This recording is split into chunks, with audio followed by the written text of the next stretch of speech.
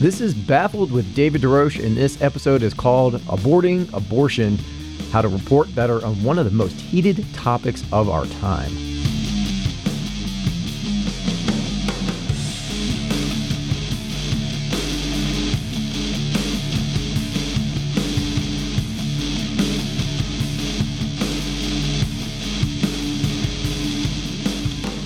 You might be asking yourself, rightly so, what the hell does this man have to say about abortions? Why should anyone be listening to him? And a cis white dude at that? Is anyone listening to cis white guys anymore? I mean, aside from Alex Jones fans? Can I take a picture of Let's do it. Wait, hold on. Yes. You know what? You're right. I am a man, and honestly, I've said this 1,000 times over the years whenever the abortion debate comes up. Any opinion I have about abortion policy is essentially irrelevant. You could say it's about as relevant as, Donald Trump's advice about hair. I try like hell to hide that bald spot, folks. I work harder. What is that product you use, Donald? It must be that new gel made of paranoia and defenseless baby seals. Anyway, to be clear, this episode is not about the act of abortion and whether it's good or bad or neither. It's also not about the politicization of language around abortion discussions, though I will talk a little bit about how word choice is yet another symptom of the journalistic obsession with false dichotomies. That said, there will be times where I have to go into the debate itself because, as journalists, we can't avoid discomfort for fear of appearing partisan. We have to report the truth no matter whom it offends. I imagine this episode is probably going to offend people on both sides of this debate. And just a quick reminder that the goal of this podcast is to improve the journalism profession and to help news consumers be more effective news critics and not knee-jerk reactionaries. I'm talking to you, lover of 2,000 Mules. 2,000 Mules came out, and it showed a lot of stuff. You've got 2,000 Mules. And then this movie, 2,000 Mules. 2,000 Mules. Yes. 2,000 Mules is a documentary by Dinesh D'Souza, claiming massive voter fraud based on some cell phone data and surveillance footage that's been lauded by Trump, laughed at by Bill Barr, discredited by fact-checkers, and banned from even right-wing media because of its unfounded claims. You notice you turn off... Now that I've got that disclaimer out of the way, I need to set the stage for what I'm going to talk about. It all starts with an oddly timed leak of a Supreme Court draft decision. We begin with news of the legal and political earthquake at the Supreme Court. A leaked opinion suggests the court intends to strike down Roe v. Wade, the landmark abortion ruling. That's according to Politico, which last night published... When Politico leaked Justice Alito's draft opinion in early May, the abortion rights community exploded in outrage. Even though the court was weeks away from an actual decision, it still created big news, and rightly so. It's a huge deal, and it shouldn't be understated or undercovered. But the leak of the draft clearly served as an attempt to rally abortion rights activists, which it most certainly did. That's because virtually all coverage of the leak was framed from a pro-abortion angle. Just look at the language used in all these stories, and the over-reliance on anecdotes with similar endings, and the consistent framing of the story under a legal lens of privacy rather than a public health one, and the omission of key social and individual realities that exist due to unwanted pregnancies and unwanted births. Maybe that sounds like a bunch of gobbledygook, so let's unpack that a little. Because that's what we do here at Baffled. We unpack things like lunches and overly complicated social problems. From a journalistic standpoint, coverage of the draft decision was heavily biased. However, it did not impact the court's eventual decision. As you no doubt know, the court has since overturned Roe v. Wade, leaving no federal protections for women who want to terminate a pregnancy. Now, if you're an anti-abortion or pro-life activist, you might say that a developing embryo's right to life is finally being recognized. But again, that's not a debate for this podcast. But what is going to be discussed today is directly related to what I just did. I had to phrase a certain position in two different ways so I wouldn't piss off either side of this debate. And that, my baffled friends, is one more annoying byproduct of our bifurcated reporting on the topic of abortion. Let's unpack that a little bit more. Too often, coverage of abortion rights falls into the quote-unquote two sides trap. It's as if people are either pro-choice or anti-choice, or pro-life or anti-life. Even in our descriptions of the sides, it's implied that a person cannot possibly be both pro-life and pro-choice. So from the very beginning, our discussion about abortion is polarized. And a polarized discussion about something so sensitive is bound to go nowhere. All it does is further entrench us in our pre-established beliefs. In episode 1, we talked more about this, like how researchers from Columbia University discovered that when people read straight-up news stories with a typical two-sides approach, they tend to have more contentious debates about the topic after reading the article. But as journalist Amanda Ripley points out in her piece Complicating the Narrative, when people read a news story that's written with more nuance and complexity, and without the false dichotomy created by the two-sides framing, people actually have better conversations. If people read something complex, they have better conversations with each other, especially if they disagree. They don't have to agree with each other, that's not the point. But they leave the conversation feeling like they've been heard and that they themselves have listened. Language is a huge part of the problem. For example, if you want to say that you are pro-life, how pro-life are you? Do you care about what happens to the baby after they're born? Or what kind of life they'll have with a mother who didn't want them? Or are you simply pro-birth and only care about an embryo until it's become a newborn baby?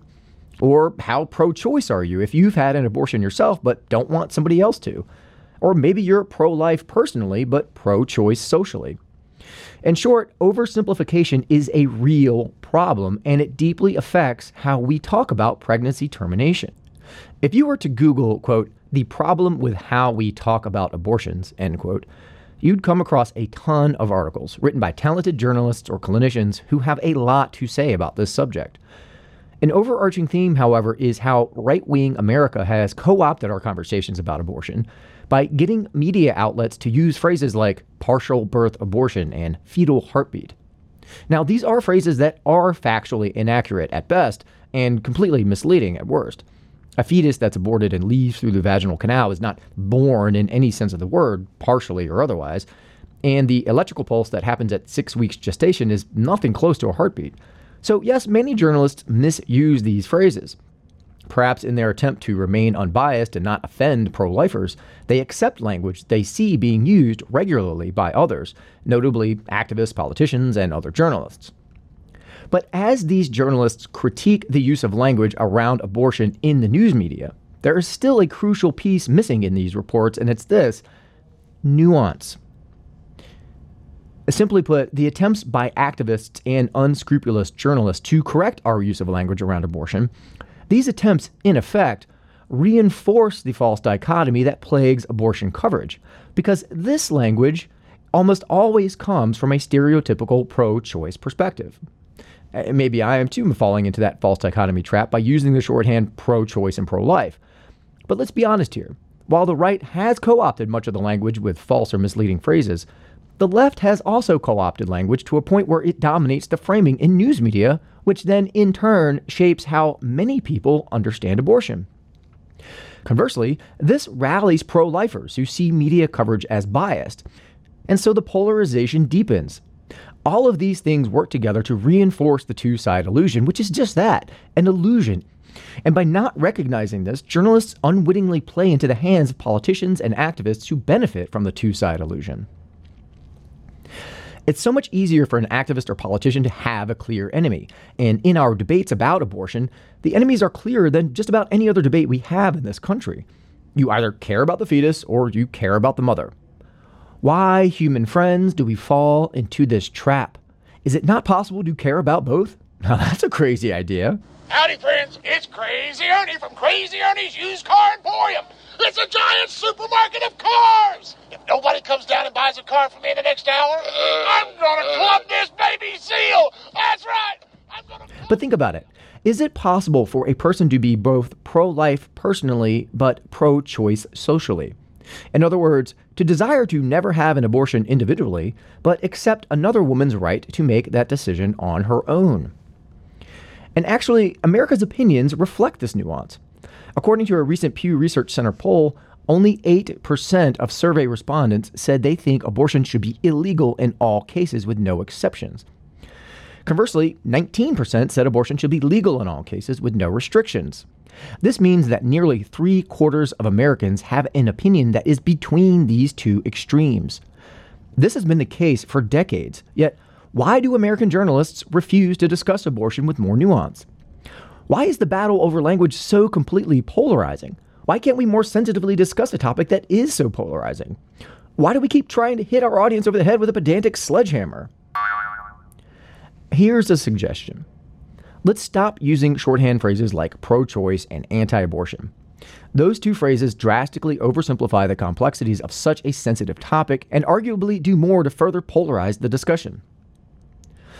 Of course, I understand why we use shorthand terms in journalism. It's obvious, right? We can't explain a complex thing every time we refer to it, so coming up with shortcuts makes sense, right? Well, to a point. What I find most interesting is that both the right of a woman to have an abortion and the right of an embryo to develop into a fetus and then into a human being are actually extensions of the inalienable rights laid out in our Constitution, an individual's right to life, liberty, and the pursuit of happiness. So instead of framing these things like pro-choice or pro-abortion or pro-life or anti-abortion, when we use shorthand, why not talk about the individual's right to life, liberty, and the pursuit of happiness? If we must resort to shorthand, maybe these phrases would work better. Advocates of women's rights and advocates of fetal rights or embryo rights. Doesn't that more accurately describe what we're actually talking about? Advocates of women's rights, advocates of fetal rights. Possible? Now, admittedly, this is also an oversimplification, but at least it more accurately describes the core ideologies that we're actually talking about.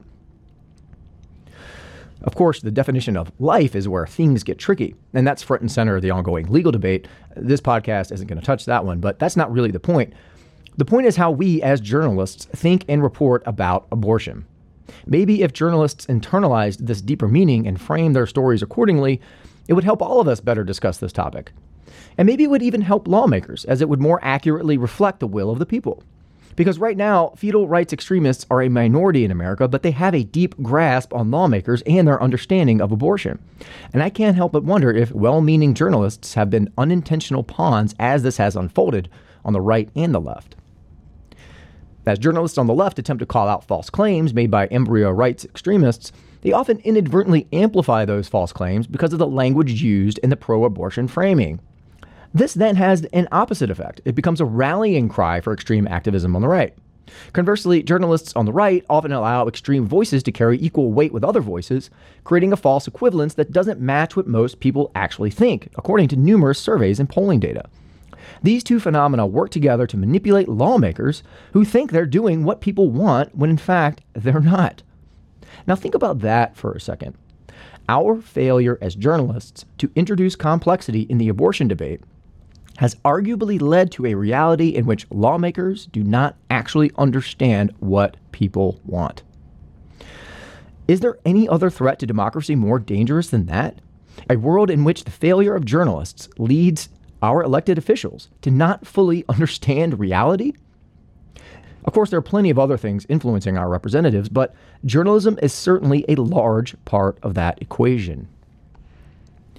Of course, journalists need to report on all sides, but all sides means exactly that. All sides. Not two sides, which we are infatuated with as journalists, but all sides in all of their complexity. If we can't get all sides or we don't know what they are, just admit it. Admitting it leaves the reporting open, and it shows that you're humble and without pretense, and not the all-knowing journalist that so many of us pretend to be or otherwise feel obligated to be.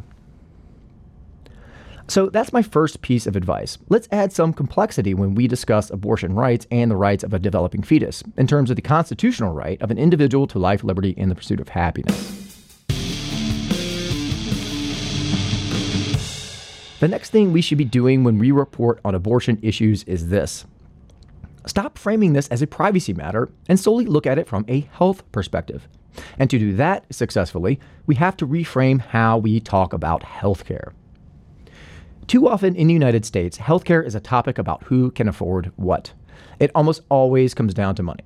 In fact, if you come across an American journalist's story about healthcare, you'd find way more references to money than any reference to basic human rights, which is really what we're talking about here. The reasons why journalists continue to talk about healthcare from a cost perspective might be complicated, but it seems to be directly tied to how we talk about almost everything. We live in a society where money matters the most. It motivates just about everyone. But by focusing on the cost, we end up focusing on the problem of cost and who's to blame for it being out of control. Inevitably, we lose sight of the very simple reality, which is that healthcare is a basic human right. There's no should be or could be. It is. And I'm sorry if you disagree with that. Maybe it's time to go back to kindergarten and start from the beginning. A is for apple. Yum, yum, yum. B is for baffled. Whoa, whoa, whoa. In all honesty, maybe it's unfair for me to blame you for not thinking that healthcare is a basic human right. The fault might not be your own, but it might be on the shoulders of journalists who have for decades framed healthcare in terms of cost and framed the problems around cost in terms of who or what is responsible. And an analysis of 2 decades worth of news articles highlights perfectly and sadly what I'm talking about here. Back in 2015, researchers at the School of Journalism and Mass Communications from the University of South Carolina analyzed a variety of news outlets, including the New York Times, the Wall Street Journal, CNN, and Fox News. They examined stories from 1993 to 2010 when the Affordable Care Act was passed. They were trying to see how journalists framed the problem of rising costs in healthcare. The researchers found that journalists across media outlets, both conservative and liberal, they more often blame the rising costs of healthcare on individual patients. And patient blaming has become even more prevalent over the years. This means that they're minimizing the impact of other factors that raise costs, such as healthcare providers, insurance companies, the government, pharmaceutical corporations, or any other peripheral group that drives up cost. And in doing so, by mostly focusing on how patients increase costs, journalists have nurtured a false reality, that is that you, me, and other individual human beings are the primary drivers of increased cost. Now, this belittles the roles of other factors which are arguably far more influential in rising costs. Take, for example, the rise in profits for private healthcare insurers. Did you know that in 2020, the year of the pandemic and shutdowns and overcrowded hospitals, in 2020, healthcare insurers paid out $14 billion in dividends to shareholders, according to the National Association of Insurance Commissioners. That's right, $14 billion with a B, as in baffled. Here's another ghastly tidbit. Revenue from premiums went up 11% in 2020 to over $80 billion. Meanwhile, most people's salaries remain almost flat. The Kaiser Family Foundation reports that the cost of employer-sponsored family policies are up 47% since 2011, while wage increases during that same time are barely over 11%. But these numbers pale in comparison to how Big Pharma rakes in the dough. From 2000 to 2018, 35 large pharmaceutical companies reported net income of $1.9 trillion, while hundreds of other smaller drug companies netted $9.4 trillion during that time. To be clear, in 18 years, drug companies have netted, pure profit, mind you, over 10 trillion with a T dollars, US dollars. Hospitals, on the other hand, saw their revenue drop in 2020. Aside from that year, hospitals typically enjoy a 5 to 7% profit margin, but when the pandemic hit, expenses went up and revenue from patients went down. I can't help but see the sad irony here. Hospitals, the actual physical places where doctors and nurses and staff work every day to save lives, they lost money during the pandemic, while insurance companies and Big Pharma made billions. It's sad irony, right? Again, I'd argue that a leading cause of this phenomena is what I've been talking about all along. We don't see healthcare as a basic human right. This is why journalists focus on individual patients and not systems, which is ultimately a consequence of our version of consumer capitalism, which values individualism over the collective and the simple over the complex and the pencil pushers over the service providers. And most importantly for this episode, this is also why our discussion about abortion suffers, because these discussions happen within a society that doesn't truly value an individual's right to healthcare access. Discussion over abortion instead becomes a battle over ideologies and beliefs rather than inalienable rights. Conversely, discussion over an embryo's right to develop also exists outside of healthcare and is also subject to ideology or belief. And as a result, we all just scream at each other and nothing gets accomplished. Instead, the loud minority rule the airwaves and twist the will of the people, pushing extreme agendas and forcing us to take sides when most of us see both sides and prefer a third, more amicable path. So my advice to journalists who cover abortion issues, start framing abortion as an aspect of healthcare. But to do that effectively, we must first frame healthcare as a basic human right. We must also stop focusing so much on the legal question of privacy. We should also slow down on the individual anecdotes and dig more into systems. Now, I know it's not sexy and it doesn't fit into a tweet, but we owe it to ourselves to dig deeper into this, even if it means we miss a deadline. In fact, your deadline is dumb. Say it with me now. My deadline is dumb. Your deadline is only meaningful if you've got the story right. If there are pieces missing, don't publish. Or at the very least, just say what is missing. Tell people what you don't have or what you don't know. It keeps the door open and keeps you humble. My third piece of advice on covering abortion is this. We should do our very best to include historical and contextualized information on adoption and foster care whenever we report on abortion. Now, I know this is a polarizing topic, and advocates of women's rights would say that a woman should never be forced to carry to full term, which is obviously what has to happen for adoption to be an option in lieu of abortion. But in the simple interest of fairness, from a journalism perspective, there are 3 reasons why adoption should be referenced in reporting on abortion. First of all, it's a constant talking point of the embryo rights activists. If journalists ignore the topic of adoption, they risk polarizing those activists who interpret the omission as pro-abortion advocacy. In other words, you give fuel to the fire of people who support embryo rights, and you deepen distrust.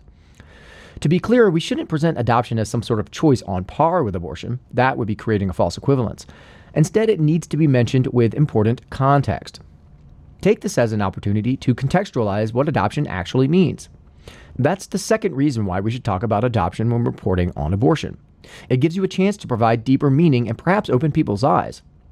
If you report on abortion and include historical data on adoptions, which has quite a dark history, and also include the cost of adoption, news alert, only rich people can afford to adopt, apparently, and also include information on the possibility of trauma for a mother who gives up a child and for a child who grows up potentially feeling abandoned, and also the troubling outcomes and disparities among children of color who end up in the system. If you include all those data, it could help eliminate the false equivalency that so many people feel about adoption as a substitute for abortion. This also gives you a chance to report on the foster care system, which is the third reason to talk about adoption when reporting on abortion. Foster care is one of the most flawed systems in the U.S. It's often seen as punishment for being poor because of the misinterpreted definition of neglect. For example, if a family can't afford heat in the winter, that could be seen as neglect and a kid could be taken away. Consider also that 70% of kids in the juvenile justice system have experience in foster care, and that black and brown kids are more likely to end up in the system because of inherent bias. It seems clear to me that it's a huge problem. Kids who are born to mothers who don't want them might not be adopted, but instead they might end up in the foster system, or maybe their mothers keep them.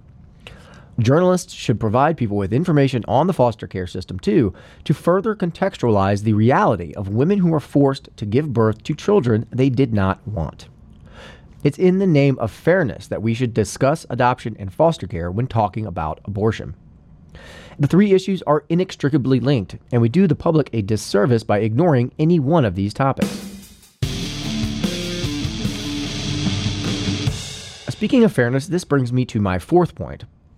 When we report on abortion anecdotes, it might be worth including a man's perspective. To be clear, men are overrepresented in virtually all aspects of society, particularly white men like me, but that's not a good reason for men to be virtually absent from personal anecdotes about abortion. Currently, the experiences of men whose partners have abortions are rare sights in the news media. Because of this omission, several things happen that make it harder for us as a country to have a fair discussion about something so divisive. First, it minimizes the importance of reproductive rights and how they benefit both women and men. Second, it deters men from sharing their stories and their feelings, as their lack of representation perpetuates the cultural expectation that they remain silent. That, in turn, could harm their relationships in the future with women, as they internalize their experiences, and it could also prevent them from publicly advocating for reproductive rights. Third, it ignores the fact that most women discuss their pregnancy with their partner prior to making a decision to abort. And lastly, it fuels the anti-abortion movement who view the omission of men as a flagrant act of bias, which deepens distrust. Now, from a legal standpoint, the Supreme Court has held that men are not entitled to be told that a woman carrying a seed is having an abortion. But from a journalistic standpoint, when a man is informed, the man's experience is not completely invalid and without merit, if only because most women who get an abortion are in established relationships, and one of the most frequently stated reasons for terminating a pregnancy is related to the woman's partner. That's according to at least 6 studies going back to 1988. In other words, it's not only for a man's sake that we need to include men in abortion stories. It's also for the sake of women who cite their partner as having played a critical role in this decision. It's also for the sake of the truth, accuracy, and for fairness to the entire story. Otherwise, if you omit men, you risk being seen by embryo rights activists as biased, which again deepens distrust. Journalism 101, people. Yet at every stage of the abortion process, from the law to the actual procedure to media coverage and to a great extent the ongoing healing process, men are either completely absent or minimally involved. Let's dig a little deeper into that. Think about all those media stories that focus on personal anecdotes about women who have an unwanted pregnancy. Those stories are everywhere. Literally just Google abortion stories and you'll find thousands of personal stories of women who got pregnant then struggled to figure out what to do. Journalists, however, have not done these stories justice because they almost always omit the woman's partner. I did a little experiment. I went to the top 10 news stories in Google after searching abortion stories. I got hits from Forbes, the New York Times, NPR, The Cut, CNN, Fox News, Newsweek, Elle, and the Kansas City Star. I opened each article and searched for 4 keywords: man, boyfriend, husband, and partner. Now, some articles were behind a paywall, but I looked at 6 of them, and believe it or not, the word man did not appear a single time in any of the news articles. The words boyfriend and husband appeared in a single sentence in the Cut article, and there were passing references with no specificity. Some of these articles include multiple abortion stories, and yet never a reference to the woman's partner. Now, under the surface, there's a lot we could unpack here, namely that men have tried to control women's bodies for millennia, and that men's voices are already way too loud in state and federal courts and legislatures. But when it comes to the personal anecdotes about abortion that journalists write all the time, in those stories, we almost never hear from the woman's partner. Again, excluding men is a disservice to women and a minimization of the importance of reproductive rights to both women and men. In an essay for Glamour, actress Sophia Bush talks about how her husband's former partner had an abortion when he was young, and how that woman's decision to abort enabled Sophia and her husband to later meet and fall in love. Had they not decided to abort, they might have gotten married, and Sophia would be single today. It's this ripple effect of reproductive rights that's minimized when we only focus on the woman's side. Amy Hagstrom Miller runs Whole Woman's Health. It's a company that manages abortion clinics in several states, and she tells the BBC that, quote, abortion benefits women and men and families. Millions of men have benefited from having access to abortion, end quote. The Guttmacher Institute notes that almost 2/3 of abortion patients are already parents. Many are simply grappling with the financial and emotional cost of another child. More often than not, the abortion decision is made between a woman and her partner. So why then are men so often excluded in media coverage? It could be for reasons I've already stated related to power and control, but on an individual level, not on a policy or cultural level. A man who impregnates a woman likely has feelings about that pregnancy, and it's quite possible that the woman who is pregnant cares about his feelings. Both of their feelings about the situation are rooted in the complex social and biological roles that their respective sexes inhabit. To exclude men is almost to invalidate their feelings, which, in effect, invalidates the feelings of women who care about what their partner feels. This exclusion does a disservice to factual accuracy at best, and it deepens polarization at worst, because it becomes more fodder for fetal rights activists in their complaints about a biased media. Look at these damn reporters, can't ever talk about men in stories about killing babies. We need to hear more from men. In the interest of fairness, we should include men in some personal stories about abortion. As Sophia Bush put it in her essay, quote, we need to tell our stories, men, women, all of us, to remember that our liberty is deeply bound together, end quote. Okay, to sum up, let's stop oversimplifying the positions into 2 camps. Very few people are 100% pro-life or pro-choice. Most of us are in between. If we absolutely have to use shorthand, let's say advocate of women's rights or advocate of fetal rights, because that is actually what we're talking about when you get down to brass tacks. Second, let's stop focusing on a woman's right to privacy, which is what Roe v. Wade was all about, and start focusing on abortion as a matter of healthcare, and start framing healthcare as a fundamental human right and not a burdensome cost that we must mitigate. Third, let's always mention adoption and foster care when reporting on abortion. Don't just mention it in passing, but offer historical context and data to provide a fuller picture about what often happens to unwanted children who are forced to be born. Fourth, consider including men in personal anecdotes about women who have abortions. The last piece of advice is simple and actually applies to any reporting, really. Let's take great pains to avoid being mouthpieces for extreme views. I was watching a BBC piece recently about abortion, and here's how the piece starts.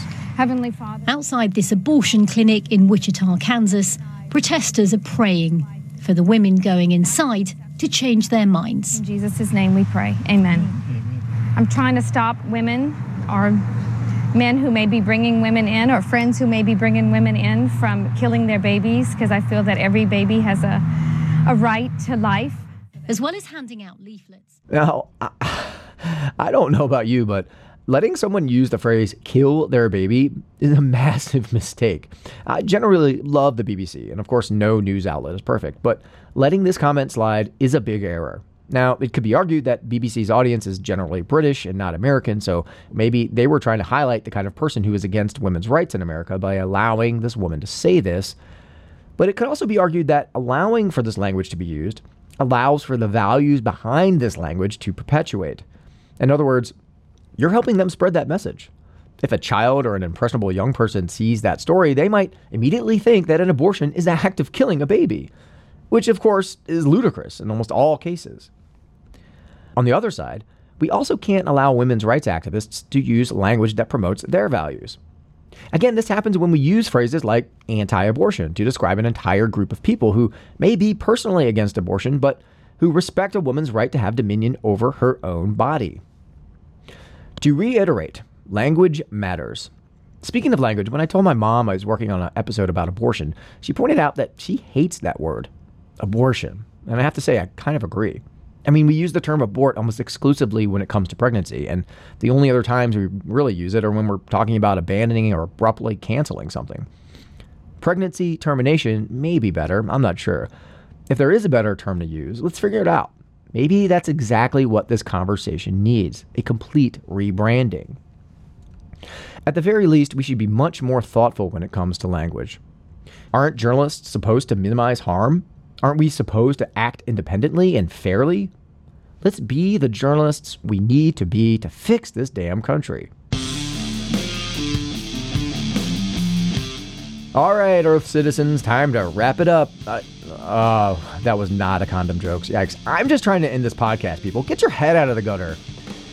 Let me know what you think of the podcast. There are no doubt other things journalists should be keeping in mind as we cover abortion.